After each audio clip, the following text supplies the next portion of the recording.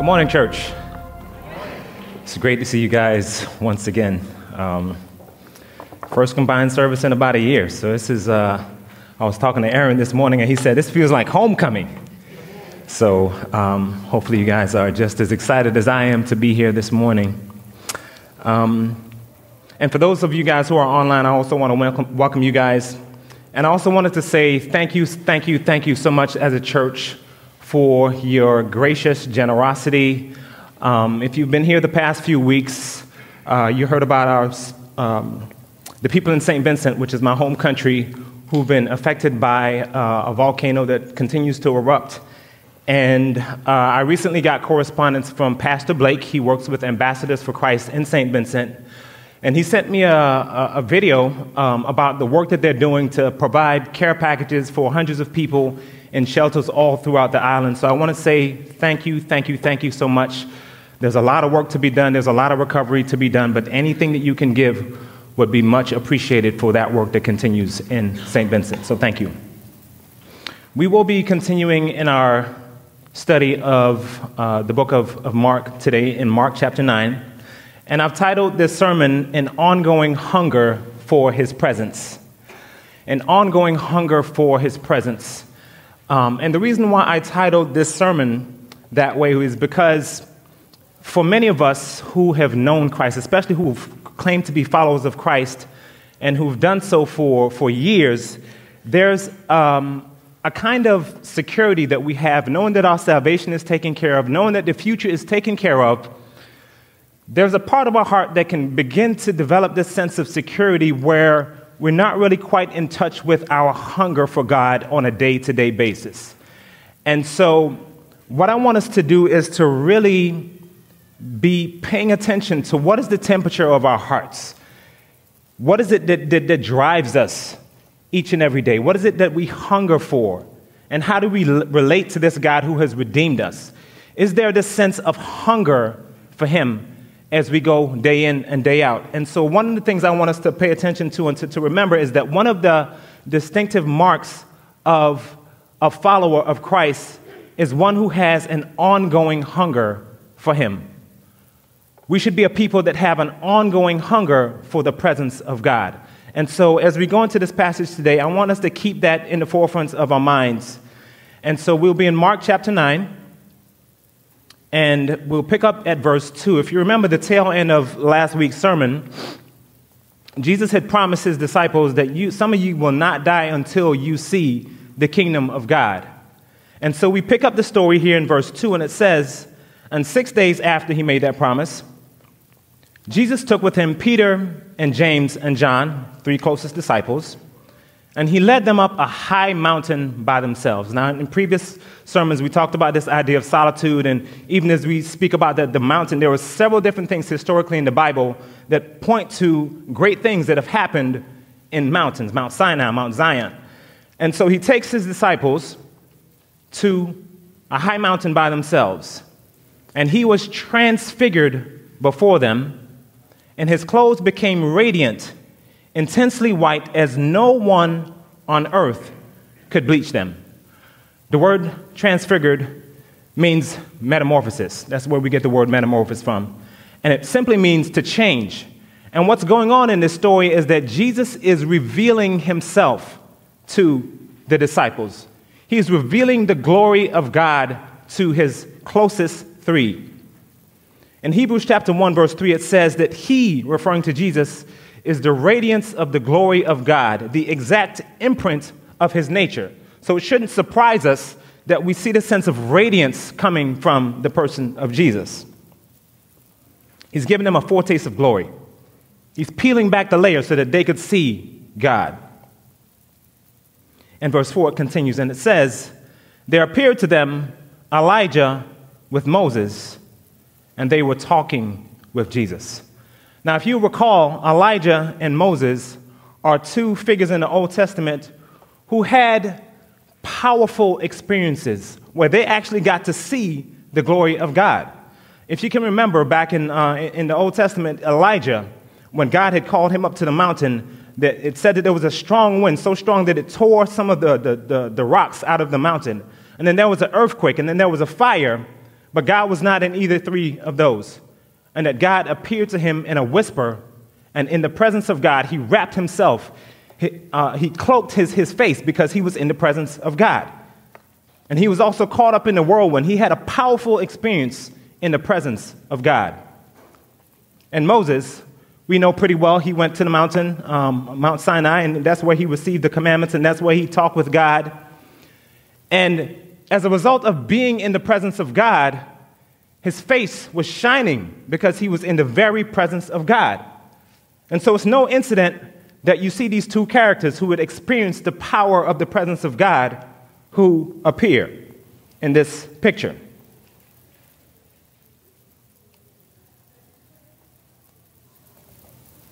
And it continues.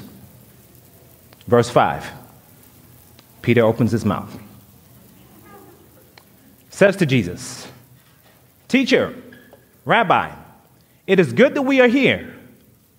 Let us make 3 tents, one for you, one for Moses, and one for Elijah." For he did not know what to say, for they were terrified. What is it that Peter might have been thinking? You know, sometimes we say stuff and we don't really have much of a context for what we're saying. But I think there was something that Peter was trying to get to or to relate to, and it's actually in Exodus chapter 33. And it says in Exodus chapter 33, starting at verse 7, it says that Moses would take the tent and pitch it outside the camp. And everyone who sought the Lord would go to the tent, and when Moses went into the tent, the people would rise and they would stand at the door of their own tents. And then the cloud would descend at the entrance of the tent where Moses was, and that's where the Lord would actually speak to Moses. And when the people saw that, they would rise up and they would worship. And so maybe, it doesn't say this directly, but maybe with the appearance of Elijah and with the appearance of Moses, maybe this is what Peter is thinking, that God is going to come down and he's going to meet with this people, and it's going to be a meeting of the heavyweights of the faith. It's going to be a meeting of the heavyweights, and we're just going to stand and we're just going to worship, and we're just going to watch this beautiful thing unfold, and we're going to worship. And God says, "You're missing it. You're missing it." Verse 7, it says, "And a cloud overshadowed them, and the voice came out of the cloud, and it said, 'This is my beloved Son. Listen to him. This is my beloved Son. Listen to him.'" And so there's a very important lesson that Jesus is trying to teach.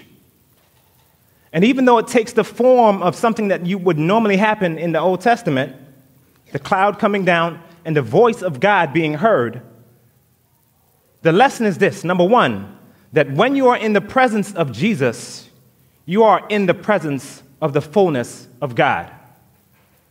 That Jesus doesn't need a tent. Why are you suggesting for there to be a tent for Jesus? Jesus does not need a tent. He is the presence of God. The thing that all of the prophets and righteous men were desiring to see is happening right now, right before your eyes.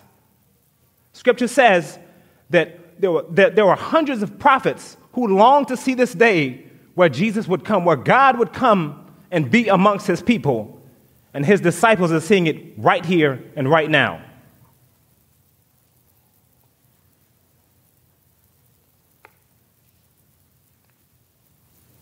And the lesson that he was trying to get them to see is that Jesus is the presence of God. This is God. He needs no tent. In verse 8, "And suddenly, looking around, they no longer saw anyone with them but Jesus only."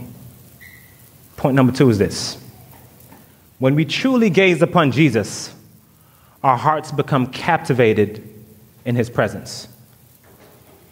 when you truly see Jesus for who he is, all of our other heroes of the faith, they pale in comparison. They may have some great quotes about Jesus, but when you actually taste of his presence, when you actually taste of the fullness of who he is, your heart becomes captivated in his presence.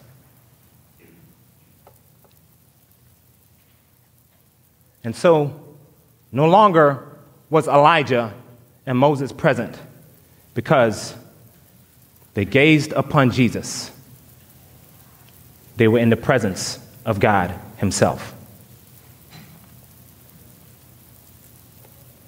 And as they were coming down the mountain, verse 9, he charged them to tell no one what they had seen until the Son of Man had risen from the dead. So they kept the matter to themselves, questioning what this rising from the dead might mean. And they asked him, "Why do the scribes say that first Elijah must come?" And there are a couple times in the scriptures where, Jesus tells people to not say anything. Like he would heal somebody and say, well, don't tell anybody that you've been healed. And I think a part of the reason why Jesus was telling the disciples to not say anything is because their communication is always two ways. There's the intended message that the person who's speaking is trying to relay to the listener. And then there's what the person who's receiving the message, what they hear, and what they also relay to other people. And given the fact that they didn't even quite understand what was going on, I think a part of it was it's better to be quiet than to inaccurately communicate a message that you haven't quite understood. And so they were unclear on a lot of things, and it really wasn't until the resurrection, like he said, where they would begin to get this sense of clarity, of what this was all about. And so in verse 12 it says, "And he said to them, Elijah does come first to restore all things, and how it is written of the Son of Man that he should suffer many things and be treated with contempt. But I tell you that Elijah has come, and they did to him whatever they pleased, as it is written of him." And so point number 3 is this, that in the presence of Jesus, he brings clarity, but in his time. That there's a clarity that Jesus does give in his presence, but sometimes it does not come when we want it. And so Jesus gives us his clarity regarding the prophecy of Elijah, and that's the thing that I want us to keep in mind today, that there are times when there are things that might unfold in our lives that may not necessarily make sense in the time, but as you continue to seek God's presence, that he will reveal clarity in his time. And so continuing in verse 14. "And when they came to the disciples, came down from the mountain, they saw a great crowd around them, and the scribes arguing with them." No surprise, right? "And immediately all the crowd, when they saw him, they were greatly amazed and ran up to him and greeted him. And he asked them, 'What are you arguing with them about?' And someone from the crowd answered them, 'Teacher, I brought my son to you, for he has a spirit that makes him mute. And whenever it seizes him, it throws him down, and he foams and grinds his teeth and becomes rigid. So I asked your disciples to cast it out, and they were not able.'" So at this point, if you're one of the disciples, you're probably feeling a little bit embarrassed. I would probably feel that way too as well, because this man was obviously intending to bring his son to Jesus. Jesus wasn't available. He was up on the mountain with the other disciples. And they weren't able to cast this demon out. And so when Jesus is present, there was probably a part of the disciples' hearts that was like, "Man, yes, he's here. We've been waiting on you. Where you been at, Jesus?" And he answered them and he says, "O faithless generation." And he's talking to his disciples. And he says, "O faithless generation." It's kind of like saying, like how we used to say that, we're living in a microwave generation. Kids always want, stuff right now. They can't wait. It's speaking of what is typical of the culture. And he's saying to his disciples that what you are displaying is something that is typical of the world. Faithless generation. How long? How long? How long am I to be with you? If you're a parent of a teenager, you've said that several times. How long? Right? How long do I need to physically be here with you in order for you to do what you're supposed to do? How long? How long am I to bear with you? This is almost like a statement of expectation that there is something that should be produced that isn't being produced. That there is fruit that is inconsistent with the exposure. And what I mean by that is, last week was my oldest daughter's birthday. She just turned 9. My wife loves to bake. And I love red velvet cake. Red velvet cake is one of my favorites. If I look like I gained a couple pounds this week, that's probably why. But if you were to mix the ingredients for a cake, you preheat the oven, you put that batter into the oven, half an hour, cake is done. Maybe an hour, depending on how big the cake is. It's done, right? So imagine if 7 hours later, that cake has still not baked. Something is wrong. Something is wrong. It's not the oven, right? The oven is doing what it's supposed to do. But if it's been that long and there's not fruit that is consistent with the exposure to the elements in the oven, then something is wrong with your batter. And what Jesus is saying to his disciples is, there is something wrong with this batter. Because you can't get exposed any more to the presence of God than Jesus himself. And if the fruit that is being displayed is one where you can't do what you should be able to, there's something deeply wrong here. Something is off. How long? How long am I to be with you? How long am I to bear with you? There should be fruit that is consistent with your exposure to me that is not being displayed. And he says, it's a faith problem. We have a faith crisis. And so verse 20, it says, they brought the boy to him, and when the spirit saw him, immediately it convulsed the boy. He fell to the ground and rolled about, foaming at the mouth. Watch Jesus. Verse 21, he says to the father, how long? How long? Remember, he just asked his disciples, how long must I be with you, and how long must I bear with you? Then he turns around and he says, how long, to the father as well. How long has this been happening to him? In other words, how long, like the length of exposure to this situation, what has it been producing in you? What has this been creating in you? Tell me more about this. And he says, verse 21, from childhood. So it's been happening for a long time. In my field of work, there are 3 ways that you determine how severe a person's behavior is: frequency, intensity, and duration. Frequency meaning how frequent is a particular behavior happening? Does it happen 10 times a day? Is it happening 20 times a day? 2 times an hour? Intensity. How severe is the behavior? Is it headbanging? Is it slitting of the wrist? How severe is the behavior? And then there's duration. How long has it been going on? And we catch all 3 of these in his response. So he says that it's been happening since he was a child. So we can assume that this is either an adult or an older individual. Verse 22, it has often, so it's been happening several times a day, several times a week. And then he says how intense it was. And it has cast him into the fire and water. So in other words, he's saying that his life is at stake, that he is at risk of dying if something does not happen.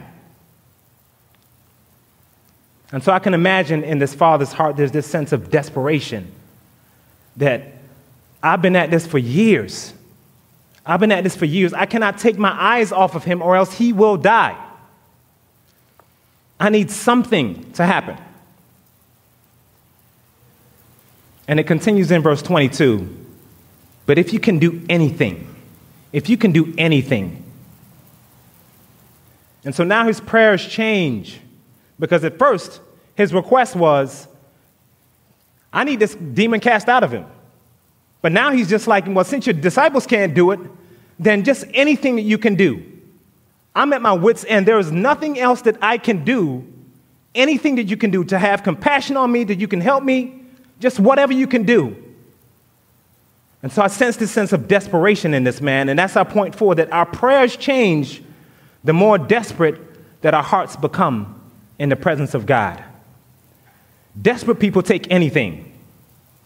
I remember one time I was with my wife, and we had bought something for a homeless person. And they actually were like, they were complaining about it. I'm like, geez, are you really desperate? Desperate people take anything. Anything that you can give them, they'll take.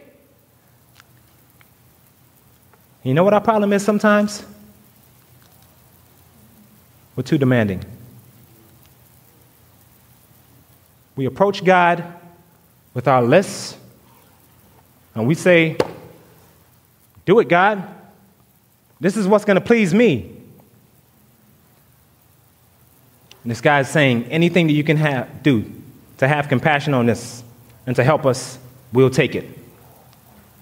And Jesus says to him, if you can, repeating a part of what he said, if you can, all things are possible for the one who believes. All things are possible for the one who believes. I think the question is, all things are possible for the one who believes what? Is God saying that anything that you can think of in your mind, your wish list, that he's able to do it and that he's going to provide all things for that?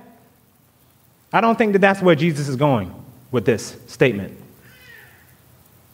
I think what Jesus is saying is that for the person that comes surrendering their demands and who are relying strictly on the compassionate help of God, that all the available resources of heaven are available to that person. When you come surrendering all of your demands of God, God is able to reveal himself in powerful ways to that person. And so when you come acknowledging that God is able, you're not saying to God, here's my wish list, execute this for me. Really what you're saying is that God is sovereign to execute his plan to sanctify us and to accomplish his plan despite the imperfect means that God is using in order to make it happen. And what I mean by that is that there are some terrible things that happen to the people of God. When you think about people who go through these divorces, or people who go through the loss of children or loved ones, people who are sick and going through really difficult periods in their life, that God is still able to use these situations to produce thanksgiving, to produce sanctification, to accomplish his plan in his life for that particular person.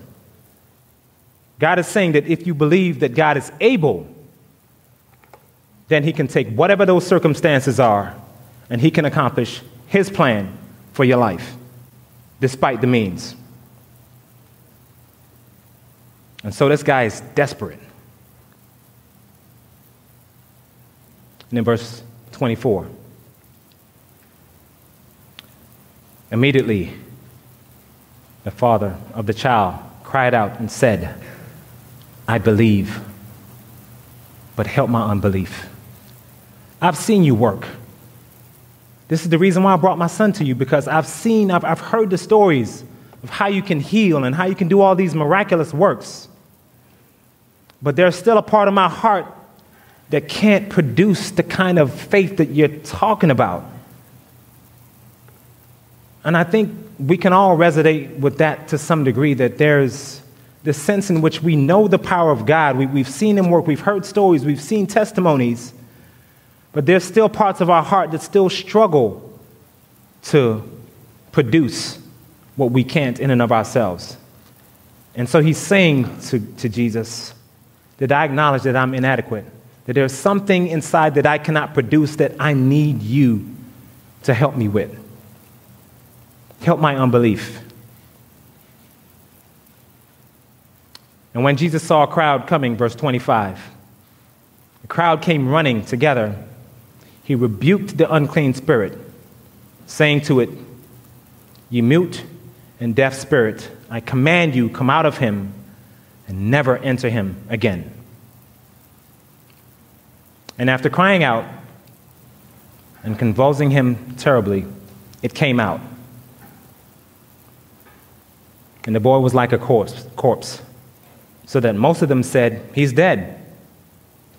But Jesus took him by the hand, lifted him up, and he arose.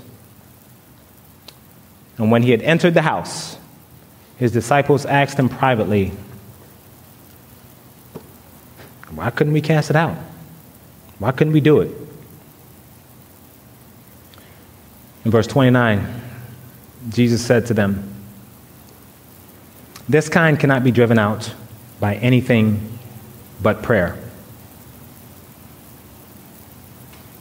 Point 5.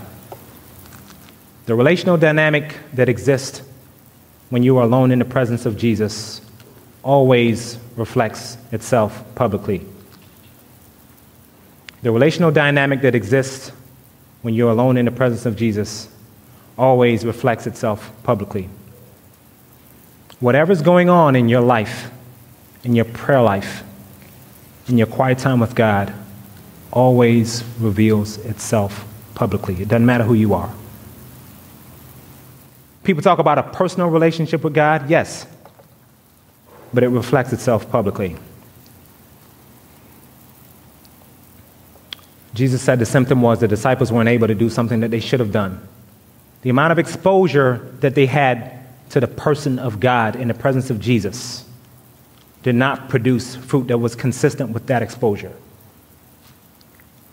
And Jesus diagnoses this as a faith problem. He said, we got a faith problem here. Through healing of this man's son, I think Jesus was not only saying to this man, but also to his disciples and to everyone else who was around, that there's a hope for the condition for faithlessness.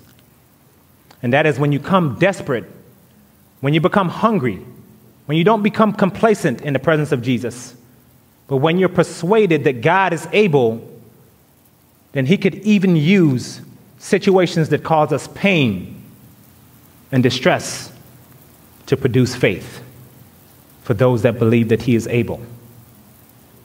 And the way that he accomplishes all of this is in your time with him. That God begins to work in your heart when you pray. I don't think that Jesus was saying that you just need to pray more, that if you add another 20 or 30 minutes to your prayer time, that all of a sudden that would be the magic formula for God to work. It's great that you pray, but the important thing is what is happening in your heart when you're praying.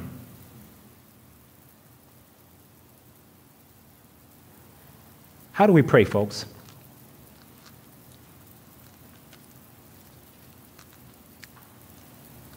It's great to take our needs and our wants to God. But sometimes I think God is kind of seen as a cosmic slot machine where we just kind of put in our prayer requests and we just hope that God is going to give us all the things that we want.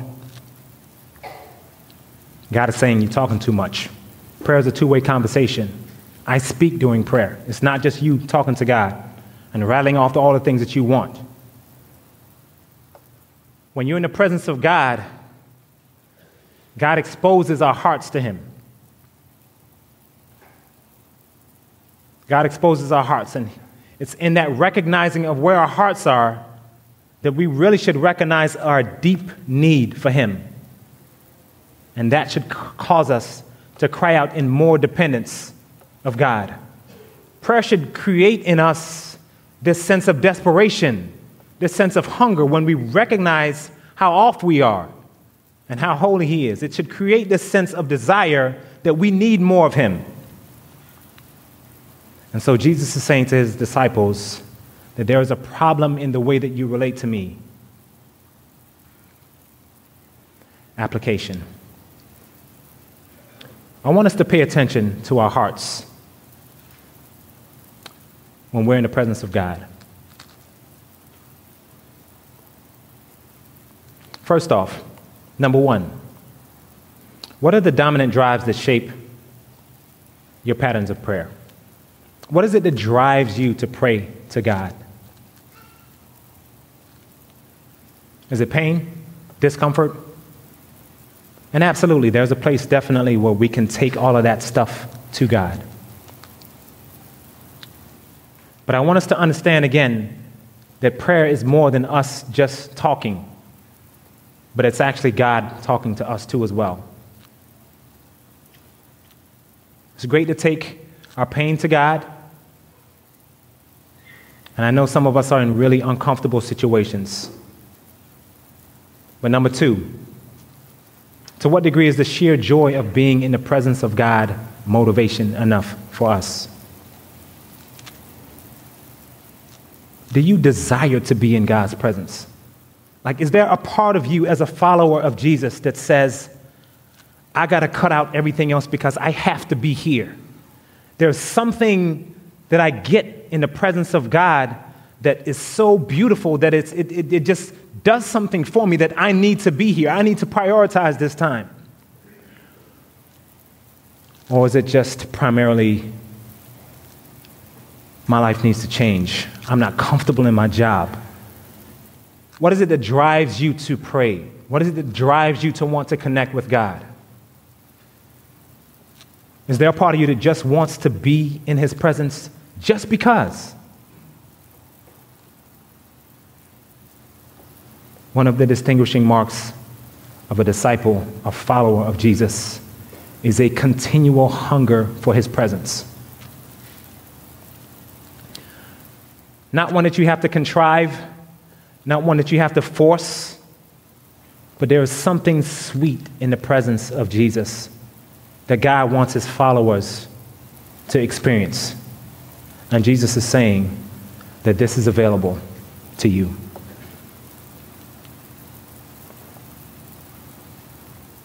Today, my prayer is that as followers of Jesus, that we not just seek God for his power, but that we seek him for his presence. Above anything else that we can have of value in this life is the presence of God. We all go through terrible circumstances in life where we're stretched beyond our ability. And God is saying that there is something that is available to you in my presence that you can't get anywhere else. And it's that connection with God that he wants us to display, to live out, so that the world can see that there is no other hope. There's nothing else in this world that can give you than what I can give you when you're in my presence, when you're experiencing my presence with you day in and day out. Let's pray.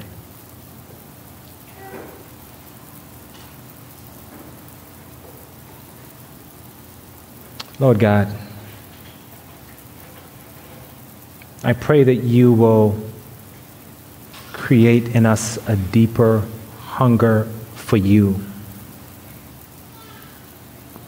that we would recognize in real time the power of your presence and what comes in the person of Jesus.